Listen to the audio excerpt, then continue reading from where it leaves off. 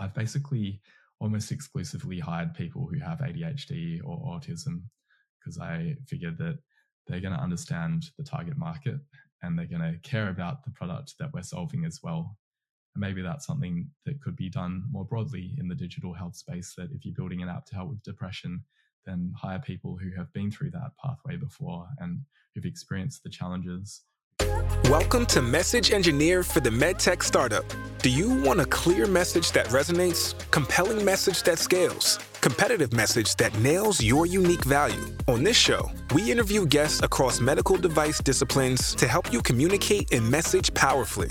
Your host, Maureen Schaefer, is a 3-time vice president of marketing with 30 years of experience creating money-moving messages from startups to IPO and beyond. Here's your host, Maureen Schaefer. Welcome to Message Engineer for the Medtech Startup. We're so excited today to have Jeremy Nagel here with us. Jeremy is a neurospicy software developer and a passionate startup founder. During his after hours, Jeremy channels his energy into his current side business, FocusBear, or FocusBear.io, where he builds software-enabled tools to help neurodiverse individuals thrive in the workplace. Previously, Jeremy's entrepreneurial spirit let him develop an SMS integration for Zoho CRM called Smooth Messenger, which he sold to Message Media, where he now works. So Jeremy has previously worked in EdTech and clean tech companies, and he graduated with a Bachelor of Environmental Science and Bioinformatics and Data Mining from Monash University in Melbourne. So welcome. Great to be on the show. Thanks, Maureen. All right. So we always start with define the word warm up. And so your thoughts and ideas and opinions on these words. So I have 3. The first one is founder. Founder, I actually really like this term because in the past, people used to call themselves CEO, even if it was a really small startup. And I found that a little bit ostentatious, to be honest. And whereas founder conveys the idea that it could be small, but we're still passionate about it and it can grow into something quite large. I like that, for example, the founder of Atlassian and Canva, which are 2 very large tech companies in Australia, they still call themselves founders rather than CEO.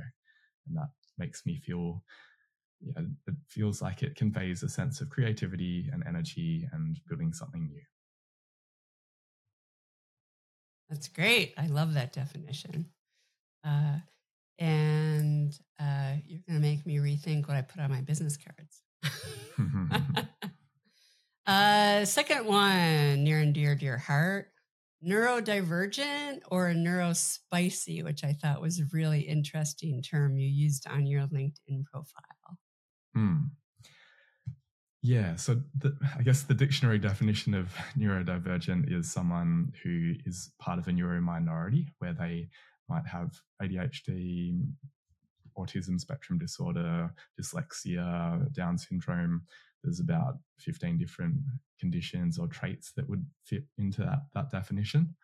And the reason I prefer neurospicy is because I find neurodivergent feels very medically and it's more in the deficit model rather than playing into the strengths.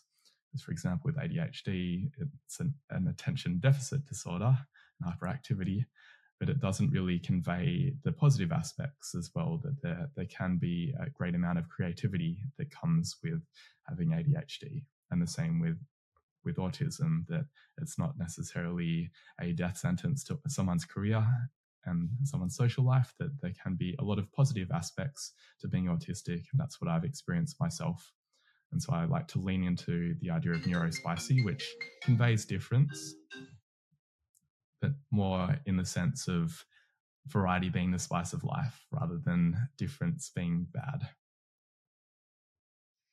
That's a great definition and a really terrific point about the medical terms often being from a deficit perspective, right? As opposed to flipping it and the kind of glasses half full and the strengths perspective of it. So great point. And word near and dear to my heart, message or messaging? Hmm. Yeah, I guess for me, messaging is around how do I communicate in a way that isn't jargony, that is going to resonate with the people that I'm trying to help. And that can be a bit of a challenge if I'm doing something new. That with Focus Bear, there are a few, I guess, competitors out there, but they're not really targeted at neurodivergent or neurospicy people. So communicating how it's different has been the opportunity and the challenge. And that's where I don't know that I've actually got it 100% right, but being able to experiment with different messages and seeing which ones resonate has been my journey over the last 18 months. That's great. It is, I think, any good messaging in any great company is a work in progress, right? We learn and we do. The goal is at least to do better, right? Yeah. So I think to roll back to your current kind of, Focus Bear. I mean, what inspired you to start Focus Bear? I mean, and how did your personal experience with ADHD and I think you had said ASD level 1 play a role in your kind of entrepreneurial journey? The inspiration for Focus Bear was the sale process for Smooth Messenger, my last business. At the time that I was negotiating the sale, I was going through probably the most stressful experience of my life in that I had another job that was paying the bills for me. I was working on Smooth Messenger as another business, trying to keep it afloat, which involved having to wake up very early to look after US customers, because the majority of customers were in North America, and then also dealing with customers in Australia and Europe. And I was feeling stretched very thin already prior to them reaching out and saying, hey, we'd be interested in buying it. And then on top of that customer support burden, I then also had lawyers and accountants that I was talking to. And it just felt like I had no time for self-care at a moment when I actually really needed to be able to de-stress, because the negotiations got quite tough at some points and I was very attached to the outcome. So I knew that it would help me if I meditated and it would help me if I exercised, because they were self-care practices that I had done in the past, but I couldn't seem to get myself to do it, that I'd wake up and I just have this gnawing pit of anxiety in my stomach. And the way that I solved that, rather than going and meditating, which would have been a better way, was I'd wake up and I'd go straight to my emails and check what good or bad things would be awaiting me there. And normally it didn't actually make me feel less stressed. It got me into hyper focus, and then I'd look up and it was 3 hours later and I no longer had time to do those self-care practices that were so crucial for actually being able to de-stress, but also be able to focus. Because as someone with ADHD, I've realized that some of those practices are really crucial to me being able to actually channel my hyper focus. That if I don't meditate, then I end up being very scattered, and I do operate more in the deficit model of attention, that I'm constantly looking around and I'm doing 10 different things and not really making substantial progress on one of them. Whereas if I exercise and I meditate, then I'm able to move forward with the harder things on my to-do list, and I make a lot more overall progress. And I wanted something that would actually stop me from checking my emails first thing, because I identified that as being the real destroyer of my self-care plans. So that was the original motivation for Focus Bear, to help me with my own challenges. And essentially what it did in the early days was it took over the whole screen and it said, you can't do your meditation until you do your meditation. Sorry, you can't check your emails until you've done your meditation and exercise. And it would have a countdown timer and showed a YouTube video of someone meditating. And I just copied along with that. And it was really effective for me. I just started with a very small morning routine, 15 minutes in total, because that's all the time that I had at that point. And then I progressively grew it from there, both in terms of the strength of the app, but also my own personal morning routine that I went from doing 5-minute runs in the morning to now it's more like half an hour every day, and just progressively increasing it by 1 minute per week until I was very happy with how my morning routine looked. Now we've got some other people using it as well, typically other people with ADHD. That tends to be the target audience that it resonates most with. It's been very satisfying for me personally. That's great. That's great. So you, it's a bit of a crude term, but people talk about eating your own dog food, right? The idea that if you really in software, right, in SaaS, that if you've developed some software tech, you ought to be, for customer service, you ought to be running your customer service on it. Or as you said, it was something that you developed and then decided it could help other people as well. So yeah, and that's really helpful compared to, say, with Smooth Messenger, where I didn't have a day-to-day need for sending SMS. It was a little bit hard for me to dog food it, whereas I use Focus Bear for hours every day, both in terms of the habit features and also the distraction blocking features while I'm working. It makes it easier to test it and easier to talk about it. I think there are a lot of people who could use that, even if they don't have an official diagnosis of ADHD. I think it feels to me like this culture is, right, TikTok and texting and there's a tremendous amount of distraction and a tremendous amount of small, minor things that can eat away at focus. Absolutely. There's something around, like, for every time you're distracted from, if you're focusing on something, every time you're distracted, something like it adds 15 minutes because it takes you a period of time to get back into it and to that level of focus that you were at before the notification popped up, before someone knocked on your door, before. Yeah, context switching isn't good. Context switching. There you go. I think there are a lot of people who would benefit from that. So what, as you were talking a little bit about competition, and, when you think about competition, because that's such an important part of building a message, right? To understand how you set yourself apart and what that looks like. And I'm curious how you thought about that, how you think about it now, where you think it's going in the future, and also what do people get wrong about neurodivergence? It's kind of like next question. Okay. Yeah, the competition side, I guess the classical advice is it's great if there's competition because it shows that there's a market demand for it.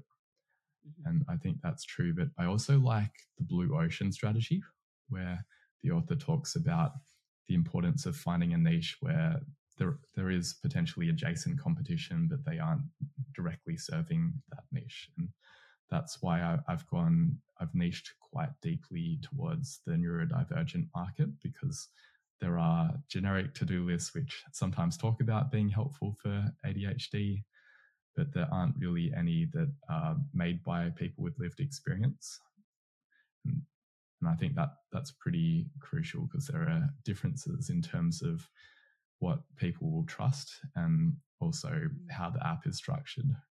And that's how I've lent into it, that we've got a long list of competitors on our website. Some of our messaging has been, how are we different from Todoist? How are we different from Evernote?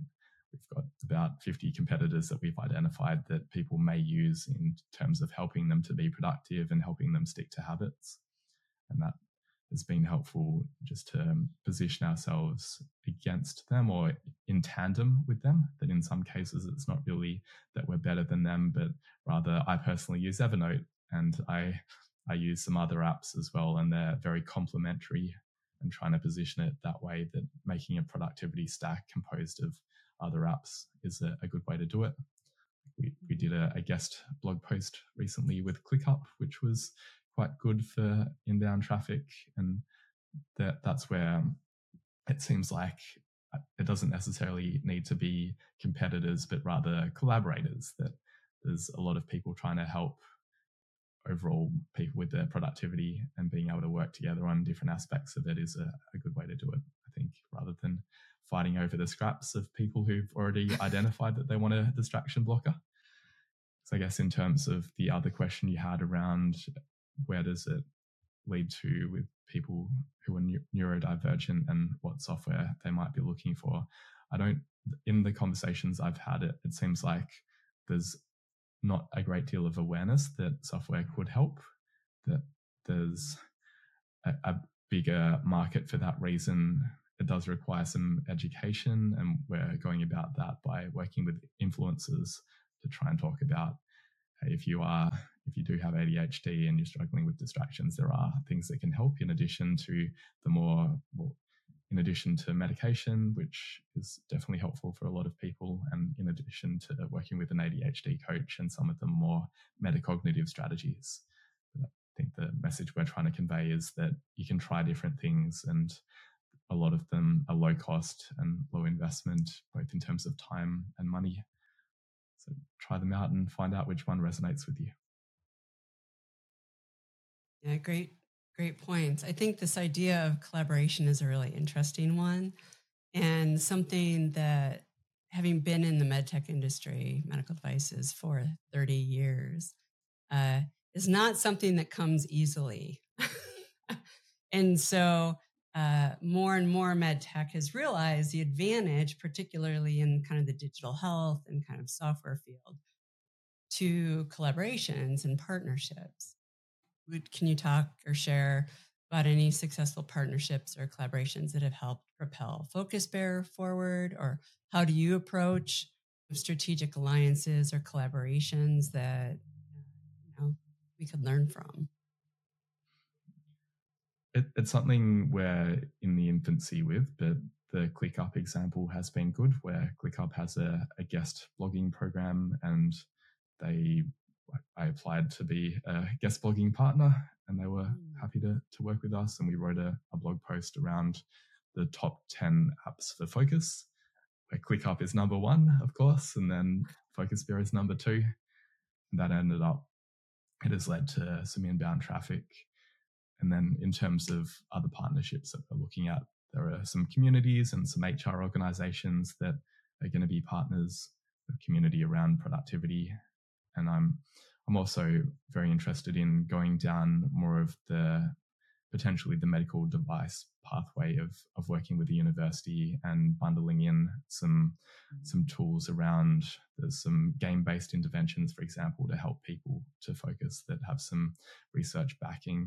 And I'm interested in bundling that into the app as part of a partnership with the university. So I think that does lend credibility and also opens up some more pathways for certain types of grant-based funding. That makes a lot of sense. So this idea of communities, right? We all belong to kind of different communities. A lot of people let's just say in the digital space generally, right? Talk about communities, build communities. I'm a part of a couple of them, not medtech focused at all.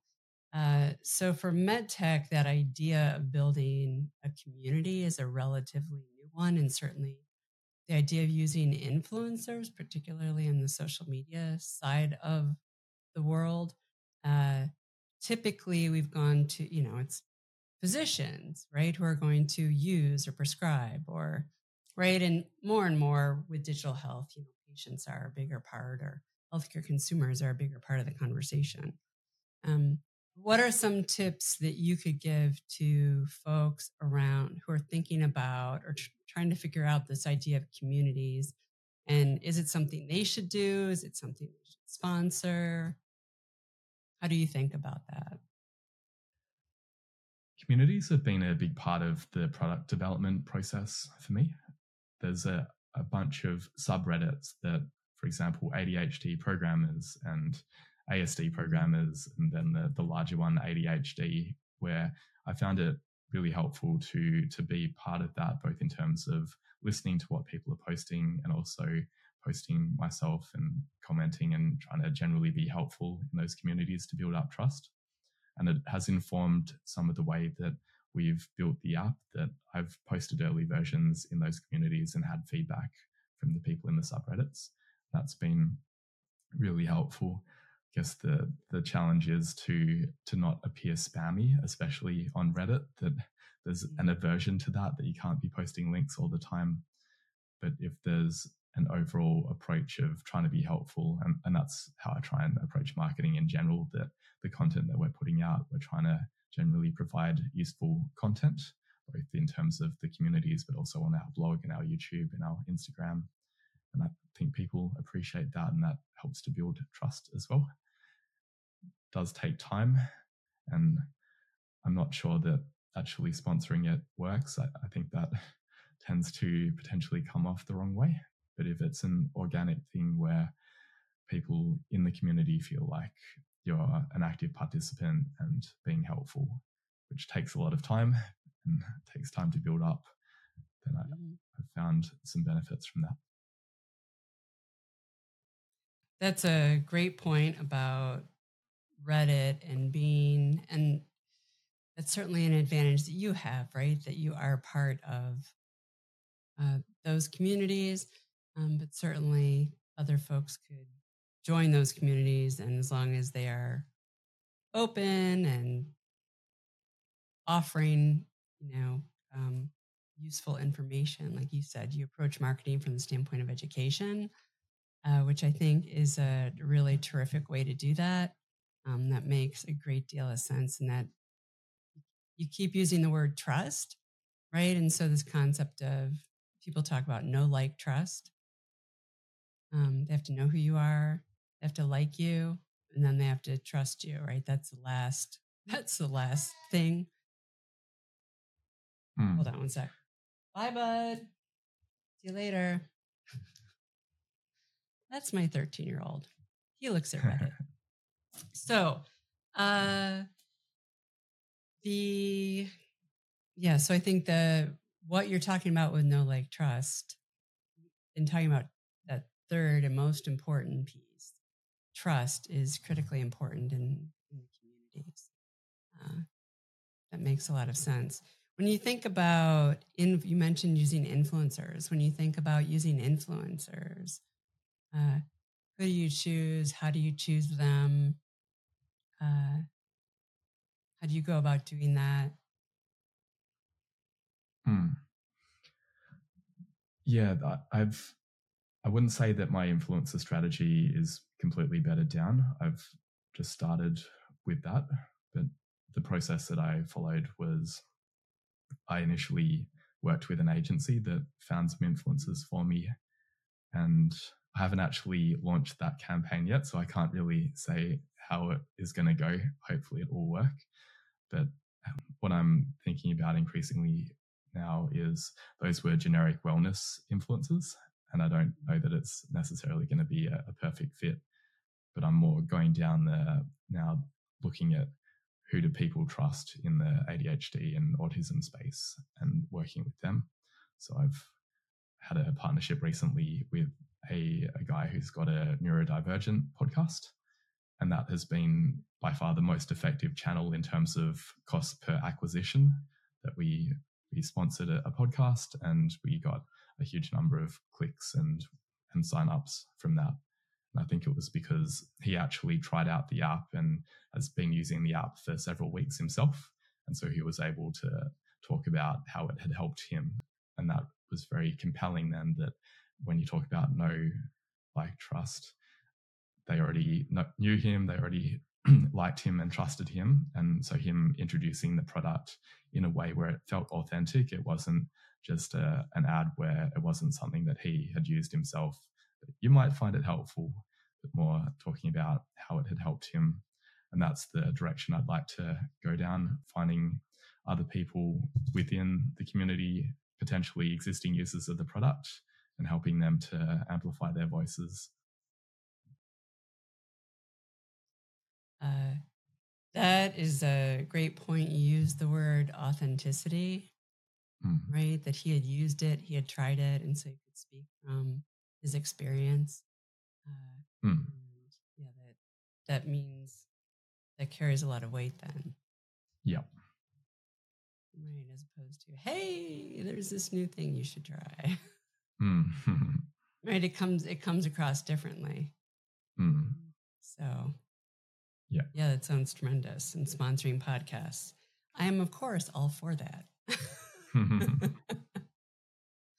So when you think, so it's a really interesting way with subreddits.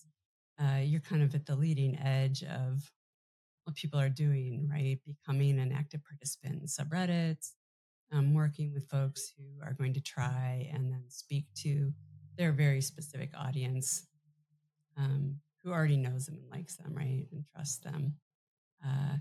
And I thought one thing was interesting is that you were it seemed initially going kind of the consumer route, which can be really challenging. And because consumers are bombarded every day with thousands of messages, buy this, try that, do this other thing. And you are looking at you are currently working with physical therapists to provide home exercise programs that use the Focus Bear app. Could you talk a little bit about that? Like, how did you identify this opportunity? What steps did you take to kind of decide to go into this market? And kind of what benefits do physical therapists and potential patients have in the home marketplace? This is something we haven't gone that deep on yet due to regulatory issues, but the inspiration for it was that I had been seeking advice from physical therapists around the exercises that we include in the Focus Bear app, in terms of we've got micro workouts which people do throughout the day. That's one of the things that can help with ADHD, of regularly getting up and say doing some stretching or doing some star jumps, anything to get the blood flowing. And I was seeking advice in terms of how should we tailor those exercises to make them more relevant. And one of the physical therapists that I spoke to said, hey, this could actually be good for home exercise programs because there aren't good solutions right now. And I still do think there's some promise there.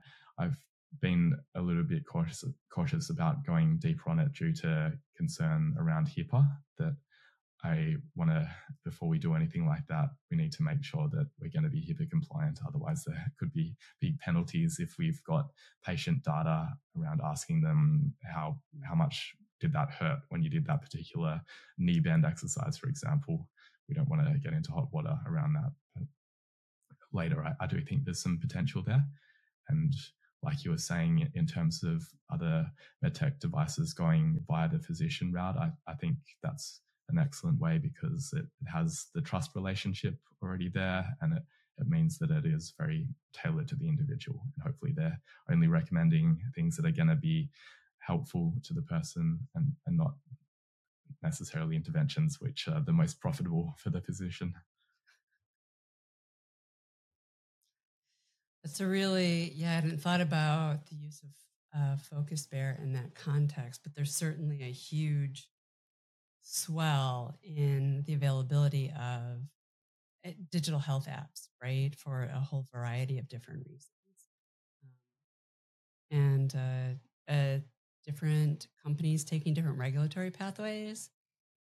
So it's been fascinating to follow. In Paired Therapeutics, for example, which went the most rigorous path, like straight up med device path, ended up folding a handful of months ago. They had, I think, 3 apps that they had regulatory clearance for in the United States, specifically. So whereas other folks are doing something slightly different, like a little bit more of a middle of the road strategy. So But that makes a lot of sense. I never thought about it from that standpoint, that if the physician recommends it, that is some, right? That's obviously someone they know they like because they showed up at their doorstep. And there's some trust from that ongoing relationship. So Yeah. oh, go ahead. Oh, and I guess the motivation for the physical therapist is that patient adherence to home exercise programs is normally very low. And our model of having the micro workouts throughout the day for office workers, I think that actually works quite well, works well for me. I've had some hip flexor issues in the past and I no longer have them because I do my stretches in the morning and throughout the day. There you go. There you go. I mean, I think that's something where community comes into play as well. Yeah. Right. And motivation. There's some data around that in the community. So, yeah. So that's interesting as well. Are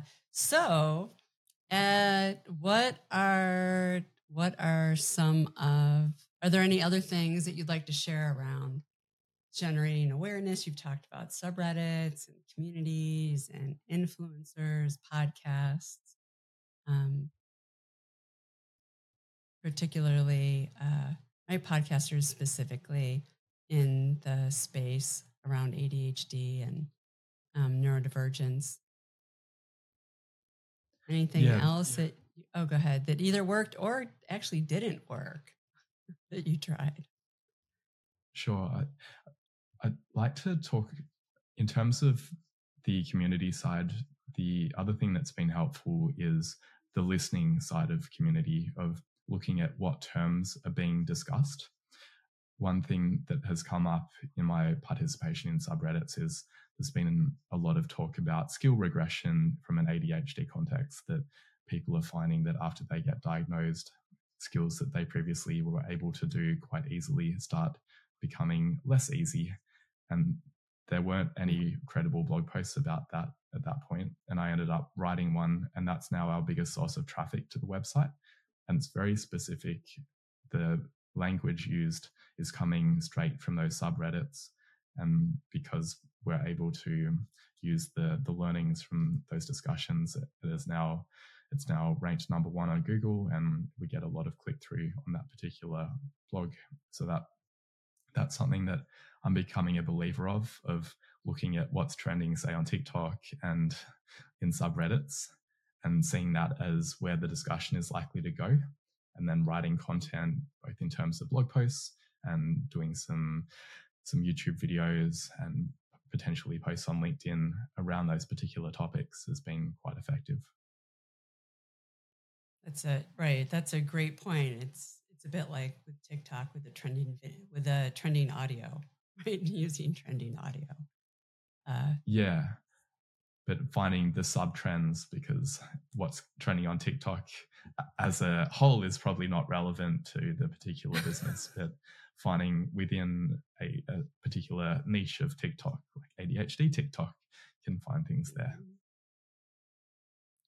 And I think that's such a great example of really knowing your customer deeply and niching down, right? Knowing your target audience, and also resisting what sometimes people say is, oh, you need a bigger market, you need to go broader. More people can use this. I mentioned that at the beginning of this conversation, right? Mm-hmm. Yeah. But niching down and making sure that you really resonate and provide something that is super, super useful to the specific audience is more important to get traction early on, right? Then I'm going broader or going so broad as to, what was it? And trying to be everything to everyone, you're nothing to no one. There are other versions of that cliche out there. Yeah, but I think it's very true. It's very hard to stand out then, that there's the competitors that are going broad and they've got much bigger budgets. So it's not really going to get any cut through if we go really broad.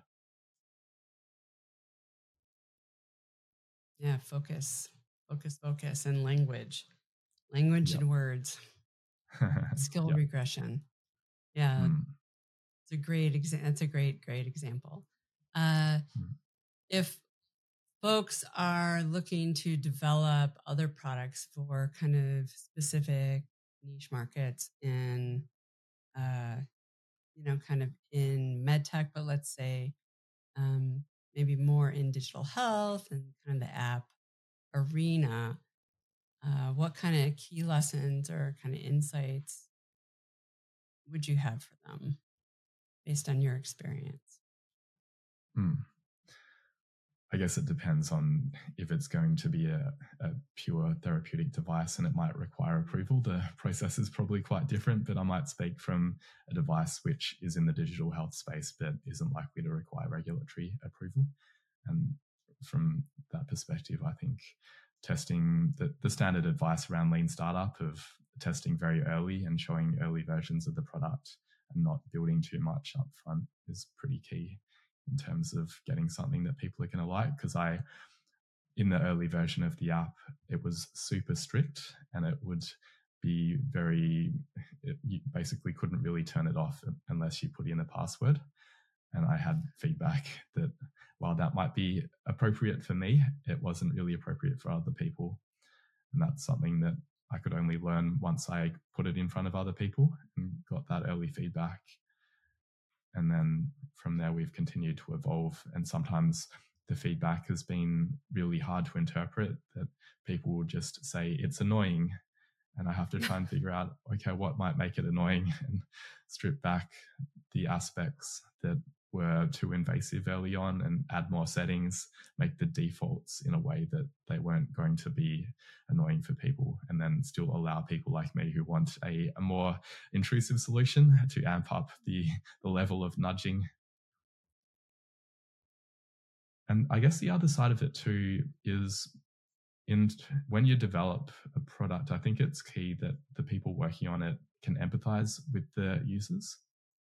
I've basically almost exclusively hired people who have ADHD or autism because I figured that they're going to understand the target market and they're going to care about the product that we're solving as well.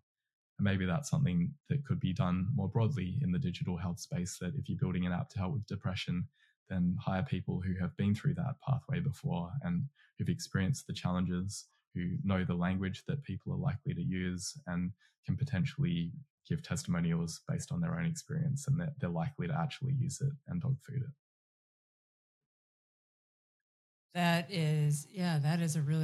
That's a great point. One of the things I'm curious about, and yeah, it's certainly hiring people who are in the same, let's say, align with your target audience, in doing that.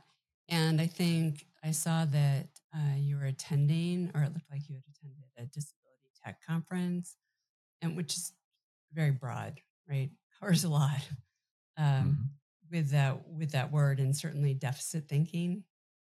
To your point earlier, in the naming of that, uh, what do you find often I'll include myself, the general public, doesn't understand about neurodivergent thinking, doesn't understand about ADHD, doesn't understand about autism spectrum disorder, particularly as it relates to hiring people and managing people, and what are we missing? Some of the conversation around hiring and recruiting is around the little almost microaggressions in the recruiting process that can make it harder for people who are neurodivergent to do well. So things, for example, that the classic thing with autism is not liking change in unexpected situations. So the gotcha approach to recruiting, where you bring someone into an unfamiliar environment and ask them questions without giving them any context or background. And often those questions aren't actually the type of questions that someone would face during the job. That tends to be a bit unfair and potentially not a good test of someone's abilities. And instead, what I've been hearing is that the right way to do it is to send out the questions in advance, to potentially do a visual schedule for the day where you might include photos showing how to actually get to the place, because Google Maps isn't necessarily going to get someone all the way into the room where they're going to be interviewed. So helping them with situations like that, providing some reasonable adjustments that are going to help them to do their best on the day. And often that actually helps everyone. For example, my wife isn't neurodivergent, but she recently did an interview process that I thought was quite enlightened, where she was allowed to do it at home. They allowed you to do multiple takes of it. It was a video interview where you could see the questions and you could record your answer to it.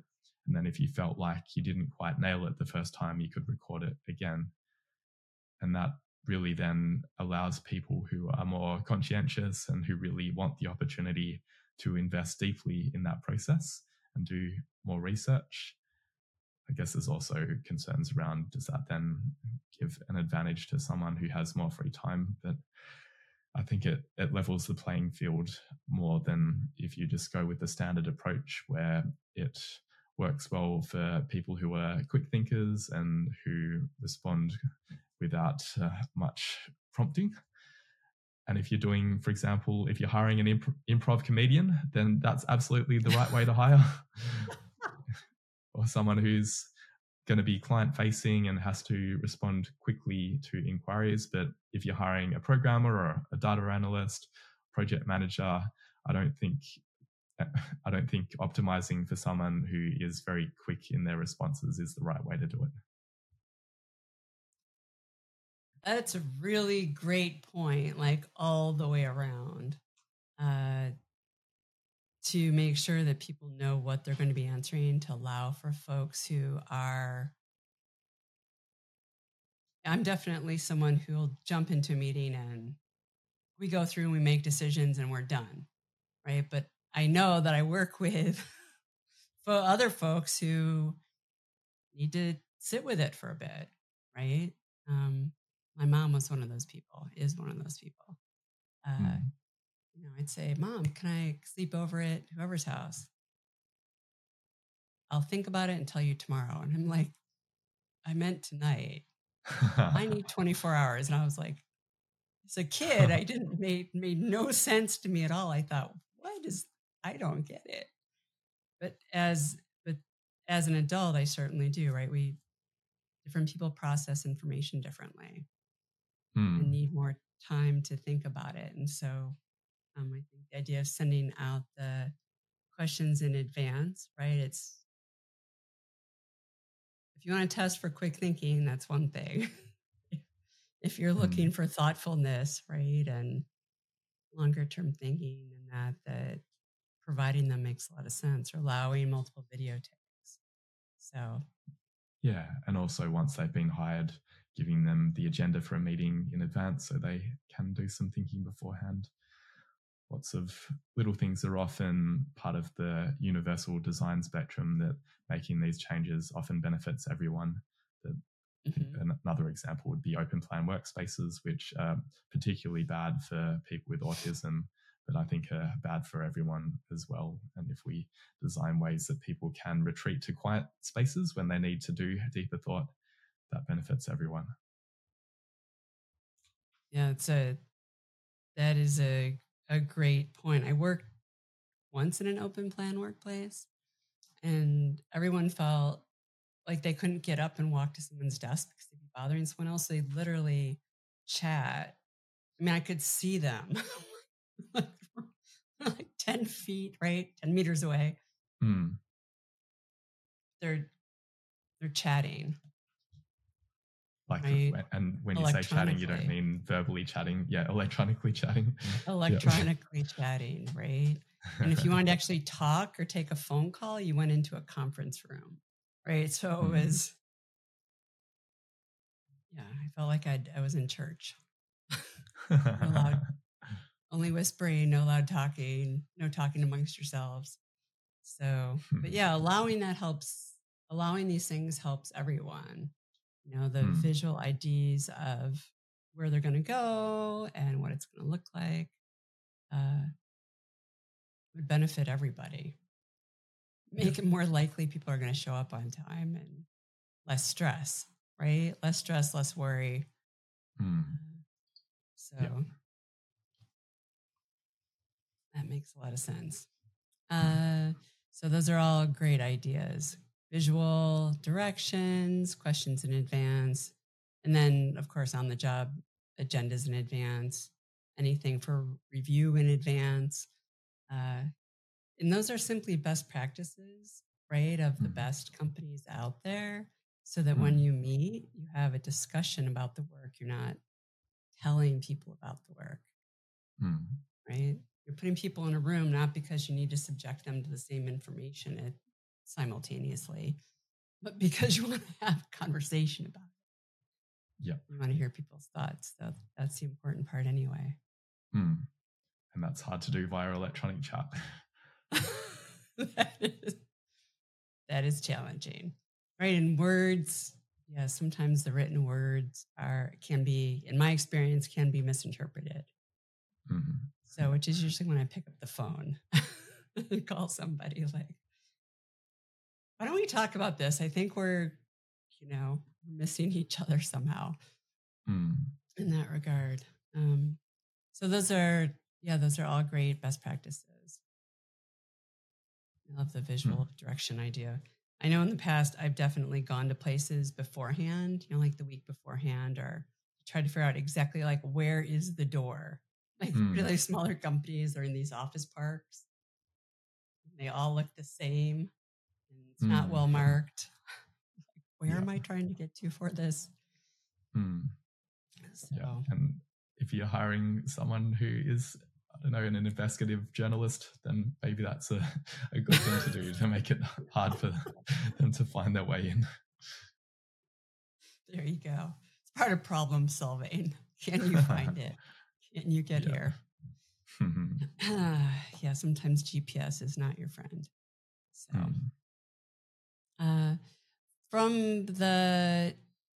we talked about different things for kind of neurodivergent folks, for ADHD and autism spectrum disorder, and how those can translate to being better for everybody, and how different people process things differently, even if there's not some specific deficit diagnosis attached, right?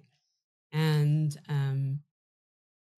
what are some of this, just flipping it over, what are some of the strengths of folks who have, ADHD or are on the autism spectrum disorder, or bringing those folks into a company? I know we're having like a hiring chat on the messaging thing, but I think it's important that for a lot of different reasons, that we have a diverse group of folks kind of coming to bear in the things that are being developed. And so I think it's important that we do better at that, to do better at product development and ultimately messaging to the market. Yeah, and I'll try and weave in some of the messaging principles as well. In terms of the strengths, I'll turn to the Neurodiversity in Business report, which was a survey of UK-based companies where they looked at what are the things that people are struggling with, but also what are the strengths and advantages that neurodivergent people can bring to the workplace. And the advantages identified by their managers were creativity, problem solving, and hyper-focus, meaning that if you give someone who's neurodivergent a problem that they're deeply interested in and explain the context, explain why they're doing a task, they're likely to be able to get into a state of hyper-focus and come up with creative solutions and get it done very quickly to a high standard. But if you give them a mundane task, which has no explanation of why it's significant to the company, then they're likely to not want to do it, and they'll get distracted, and it will take a long time to finish it. So there's again, I think that's generally a best practice of Simon Sinek's book, The Power of Why, and explaining why it's important to do a particular task and helping people align their work with their strengths. In terms of messaging, one thing I'd like to share is around the importance of getting the quantity of text and the way that it's conveyed right for people who might be dyslexic. Because often in the ADHD and autism sector, there's a lot of overlap with other comorbidities, including dyslexia. And we had some feedback early on that I had built the website in a way that works well for me, where I really like reading lots of text. I like the detail, whereas a lot of people don't like it. And what we've now opted for is a model where on our website, the initial amount of text is very brief. We only have probably 100 words in total on the web page. But then in each of the sections, we've got, for example, how is Focus Bear different? And we have a section built by people with lived experience. And then there's a little drop-down arrow next to that. And if you click on that, then you see a lot more information. And the same thing for the other parts of the page. So we've tried to make it to work with people who have different text processing styles. And we have video as well. We've also thought about the font, that the initial version of the page, it had some graphically appealing textures in the background that our designer really liked. And we had feedback from people who were dyslexic that it made it really hard for them to read it, that the page felt too busy and it was hard for them to concentrate on the text. So we've got rid of a lot of the background fuzz, and we've also changed the fonts that we use on our website and in our app so that it's easier for people who might be dyslexic to read. We've got options to change to the Open Dyslexic font and the Poppins font, which are better for people who have dyslexia. And that might be something for other companies to consider too, making sure that you're testing your website with people who are dyslexic and who have different neurodivergences, and making sure that it's actually possible to absorb the marketing messages that we have, because otherwise you're losing a whole subset of the population. It's interesting because I've certainly considered contrast, right? Some of the typical things that, at least in the US, are required at certain levels of company growth, around legibility and around color contrast. There are a few different ones. But I hadn't heard that there was a font, you called it the Open Dyslexia font?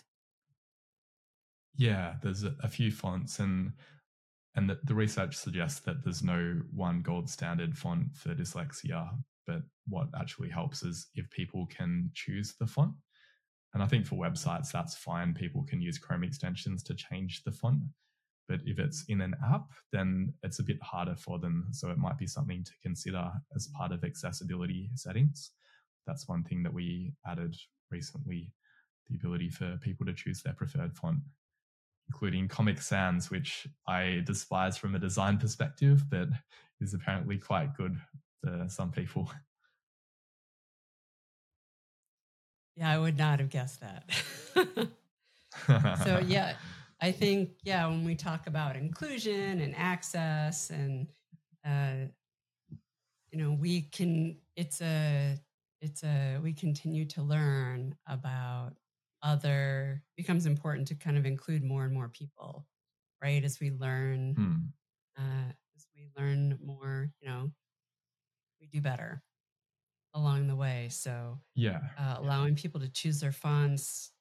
Yeah, that's really only something I thought about relative to people who, were literally in their 80s who had asked me to help them with some things.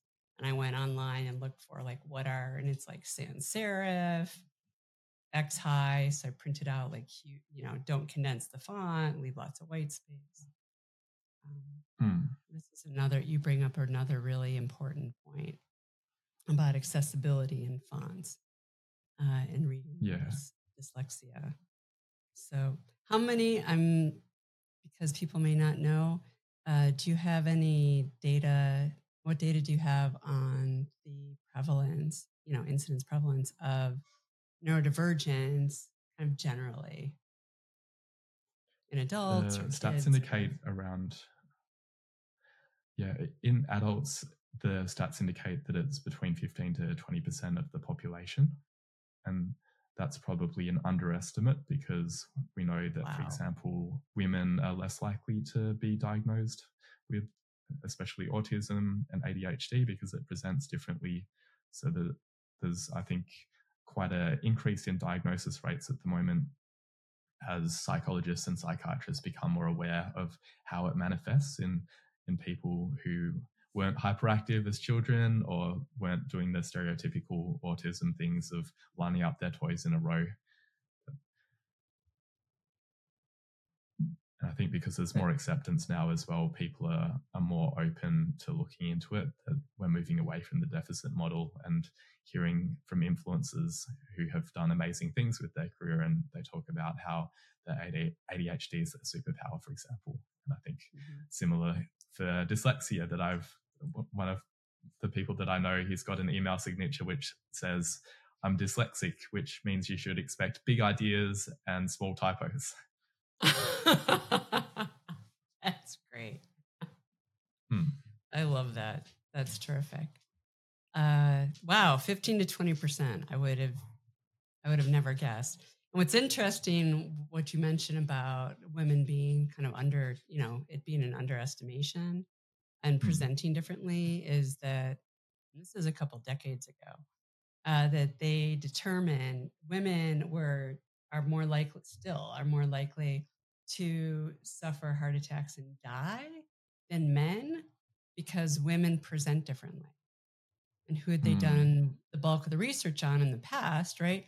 The young, healthy male, 18 to 35. So they didn't understand that it can present very differently in women than it can in men. Yeah, so, and I think there was another example of people in the crash test dummies that they were designed for male bodies, and so cars were being built in a way that was going to reduce the incidence of injury for males, but actually made things worse for women when they were in an accident. So hopefully we can start to factor in more diverse populations when we're testing our medical devices to make sure they work for everyone. Yeah, 100%, absolutely. So yeah, and I think the spectrum of people that you want to have us evaluate what you're doing and look at what you're doing and work at the company, and more diverse in all ways, the better, you said earlier, the better your product's going to be. For more likely you are to be successful, right? And the research backs that up. So, so that's great. Is there anything else you were hoping I have a couple more fun closing questions, but before that, was there anything you had wished I had asked you that I haven't asked that you wanted to share? Maybe the engineering approach of marketing, the messaging. Sure. I don't know that I've got a huge amount to share there, apart from just doing experiments, for example, looking the typical A/B testing approach of changing up the main title on our page and looking at what that does to conversion. And I find that quite fun, because in the past I'd seen marketing as a bit of a dark art and more of an art than a science. But I think with the modern tools that we have, we're starting to see how it can be quite a scientific process, and experimenting in ways like that, and letting the whole team have ideas about what could we change here and how could we make it in a way that's going to be more convincing for people, being able to run those experiments. I love that aspect of it.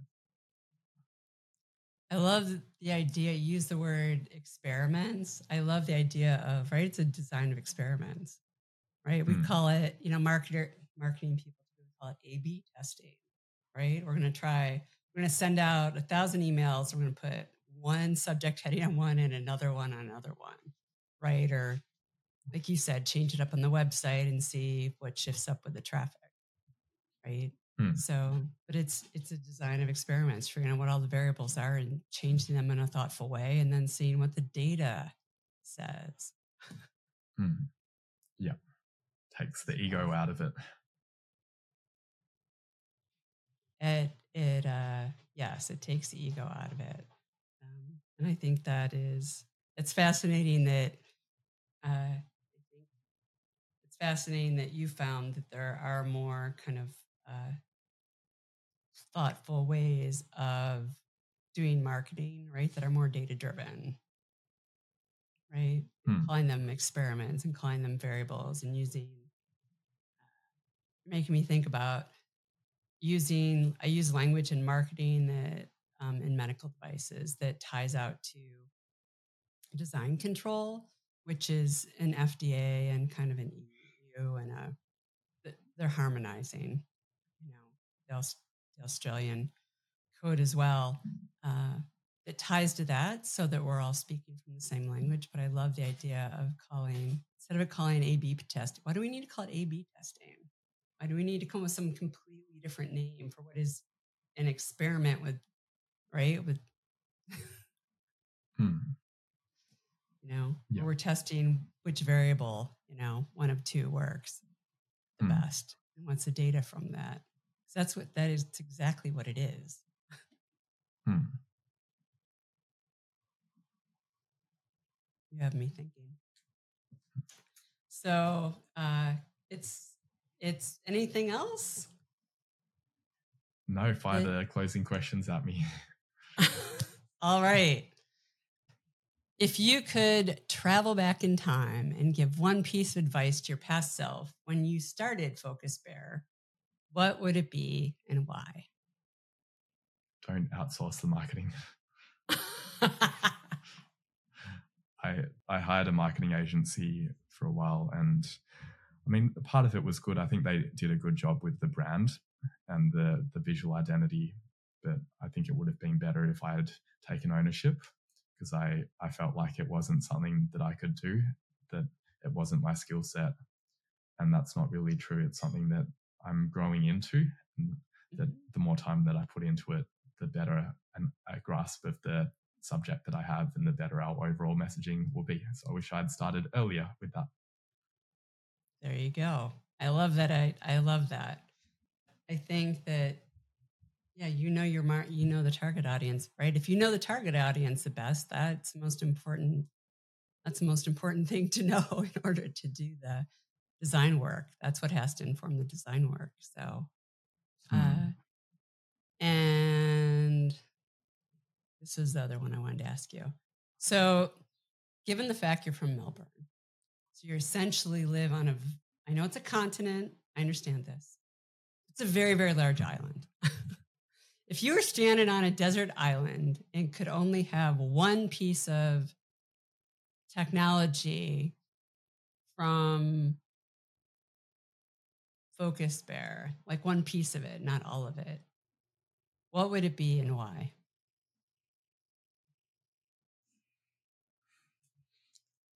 I think your Focus Bear would be at all helpful in that situation.